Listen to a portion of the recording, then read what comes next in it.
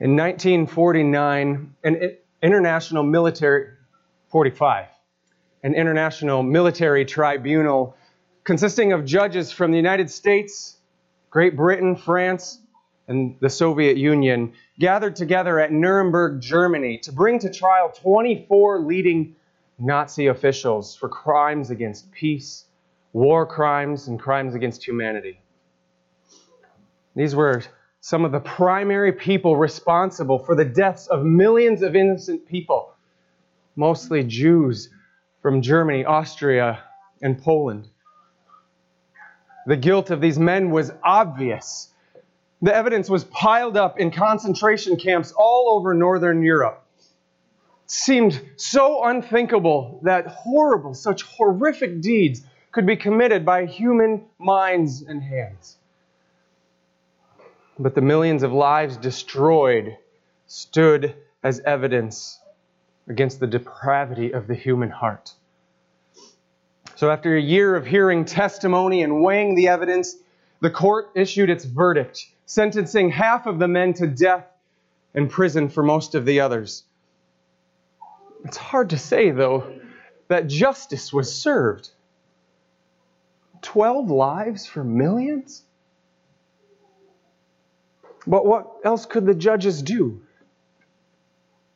They did everything they could do to bring justice within their power.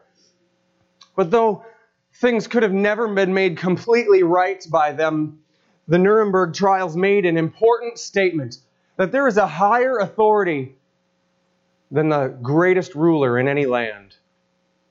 And because of this higher authority, the God who made us, we all know what injustice looks like because He has placed His righteousness inside each one of us. Even if we suppress it, we know of its truth. And so what a travesty it would have been if those judges from the 4 allied nations had decided to let every one of those criminals go free.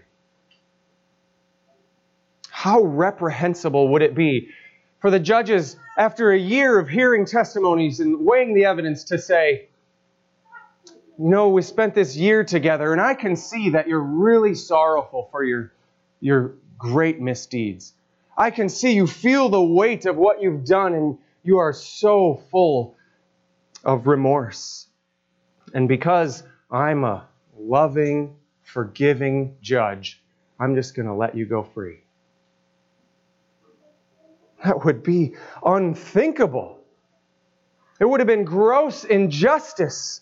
It would have been a mockery of every legal system on the planet. And further disgrace to the millions of victims. And God agrees with such a ridiculous notion that guilty criminals can just be set free. For He says in Proverbs 17, verse 15, He who justifies the wicked and he who condemns the righteous are both alike an abomination to the Lord. A judge who sets a guilty person free, an obviously guilty person set free, or another judge who condemns an innocent man, both of them are an abomination to God. Deplorable. It's despicable. It's disgusting. And our internal sense of justice should agree with that sentiment wholeheartedly. And yet, many people today, and perhaps some of you in this room, are banking your hopes of eternal life in heaven on God being an unjust judge. You believe that just because God is full of love and forgiveness, that on the day He calls you to make an account for your life, He should just set you free.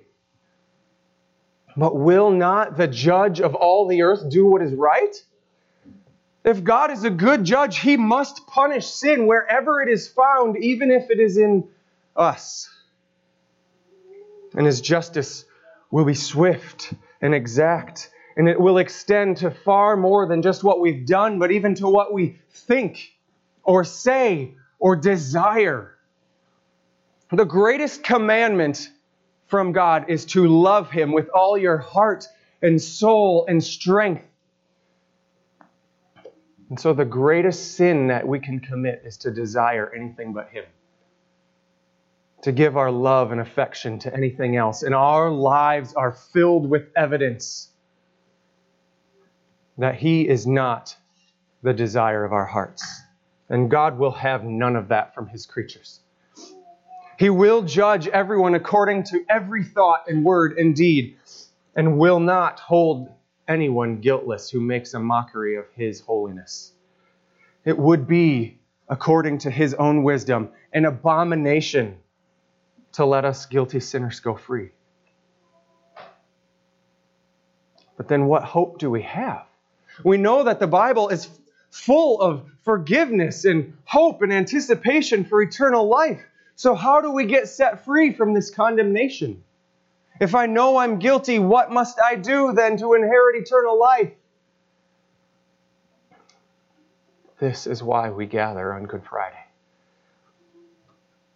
God sent His own Son into the world that we might live through Him.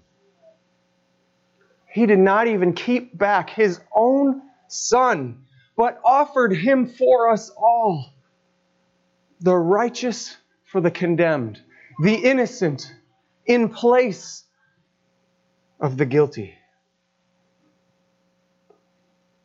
Wait a second.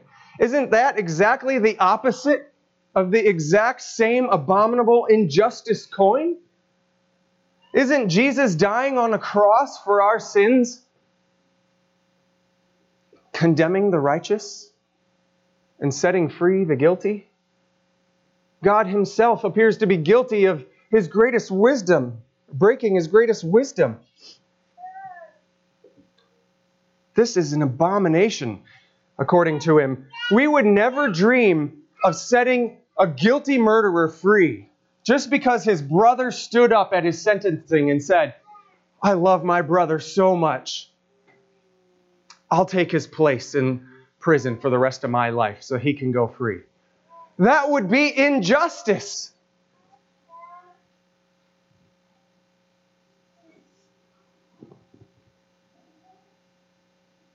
And now when we're at this place, when we finally get to this place of understanding our great guilt and God's perfect, holy righteousness, now we're ready to see the most glorious wisdom put on display before our eyes. That's what the entire Bible is all about, friends. Every text is trying to solve this problem.